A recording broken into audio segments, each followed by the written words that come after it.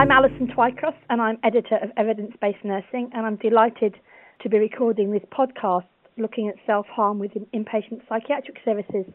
And the person on the podcast with me today is Peter Mills. Peter, would you like to introduce yourself? Thank you very much. My name is Peter Mills. I'm a psychologist, and I work for the Veterans Affairs Medical Centers in the U.S. My office is located in Vermont, in New England, in the U.S. I've been working for the VA for about 19 years. Okay, so thank you for taking the time to talk with us today. The paper we're discussing focuses on self-harm in inpatient psychiatric services within the UK, and I wondered if, before we discuss the paper specifically, if you could provide us with some information about the instance of self-harm within the general population. Sure, I'd be happy to. Suicide is the 10th leading cause of death in the U.S., and it results, just to give you a little bit of a sense of it, resulting in deaths of over 34,000 people each year.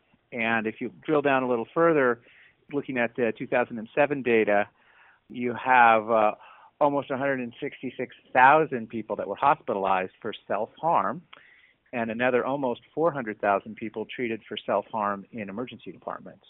When you look at inpatient self-harm, the APA in America said that there was about 1,500 inpatient completed suicides within hospitals in the U.S. each year. To give you a sense of that, there's quite a bit more self-harm. And when you look at self-harm or parasuicide, there's ranges, a lot of different studies on it, but the incidence of parasuicide ranges from as low as about 2.6 to as high as about 1,100 per 100,000 people per year. And the lifetime incidence of parasuicide has been estimated from between 720 to almost 6,000 incidents per 100,000 people over a lifetime. It's more likely to occur, parasuicide or self-harm is more likely to occur in younger people and women. Other risk factors include being single or divorced, unemployed, recent change in living conditions, mental illness, ill health, and of course a history of previous parasuicide. Substance abuse, especially alcohol, is highly associated also with self-harm. Okay, those are very interesting facts, and it's clearly an important issue. So if we move on to look at the paper we're discussing today, which, as I said earlier, focused on the instance of self-harm among people who were inpatients within UK psychiatric hospitals. Now, in your commentary, you say this is the first study to explore this. I think the self-harm rather than the suicide side of it. Right. Why do you think this is an important issue to explore in research studies? Well, it's really an important study because the authors are differentiating between self-harm and attempted suicide and consider the characteristics of self-harm that do not represent an attempt or intent to die. So while other studies have looked at inpatient suicide attempts and completions, this is really the first to focus solely on inpatient self-harm in a national healthcare system. So self-harm or parasuicide, the topic itself has been a subject of research since the mid-'70s. As the authors pointed out, non-suicidal self-harm is often seen as manipulative or attention-seeking by staff.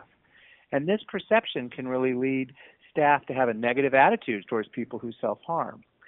And in fact, one of the primary foci of the most empirically supported treatment for self-harm, which is dialectical behavior therapy, or DBT, originated by Marshall Linehan, that one of the primary focuses of DBT is helping therapists to remain empathic and supportive of their patients.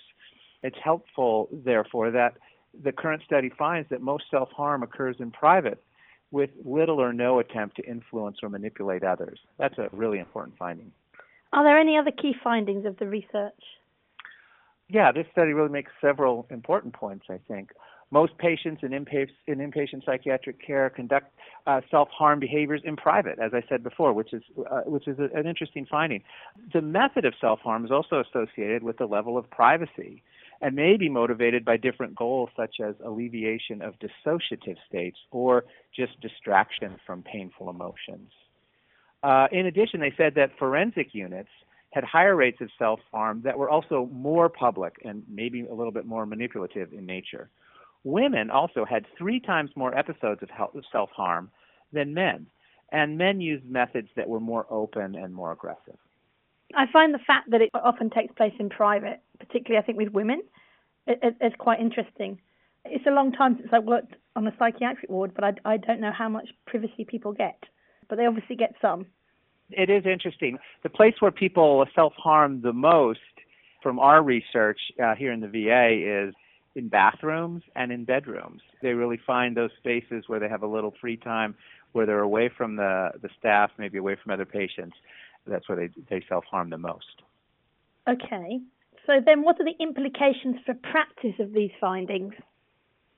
Well, I think that focusing on the method, antecedents, and level of openness of self-harm can inform clinicians and researchers about the possible motivators and goals of the behavior, the self-harm behavior that is, and lead to a more clear understanding of possible interventions.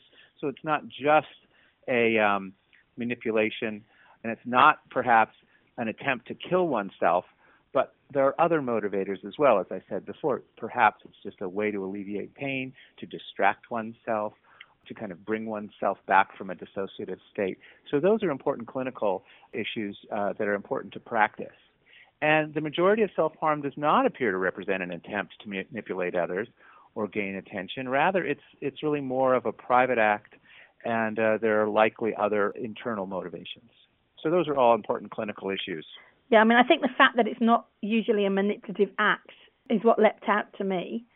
And I think that probably links the reasons people are doing it, perhaps links to why people in the general population self-harm.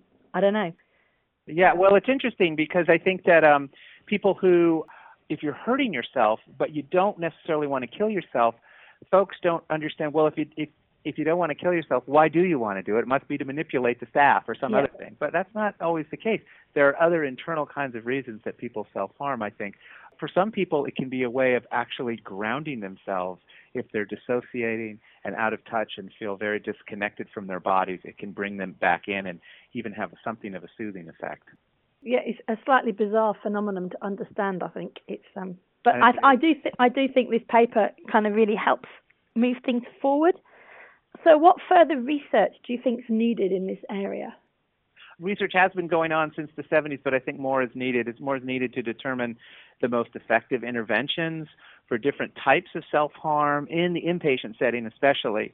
Targeted interventions for specific types of self-harm may be a much more effective methodology for treating folks as opposed to kind of a one-size-fits-all treatment.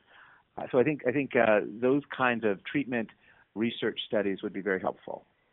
Okay, now one last question. If the people listening to this podcast take one thing away, what would you like that to be? Well, good question. I think while it makes sense that staff may feel manipulated by patients who self-harm, it's important to find the true reasons for the behavior to help patients find other methods of meeting their needs besides self-harm. So to really think about it, they're doing this self-harm for a reason. I don't know what it is. It's probably some kind of way to solve some type of a problem. Can I help them to find other ways to solve that problem that are less harmful to them? Okay, thank you. And thank you so much for taking part in the podcast today. My pleasure.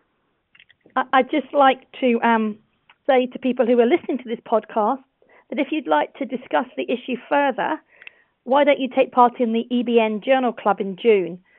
Further details of how to participate will be on our website shortly. So please do take the opportunity to A, listen to this podcast, and B, join in the EBN Journal Club. Thank you very much. For more information about this program and other BMJ Group podcasts, please visit bmj.com.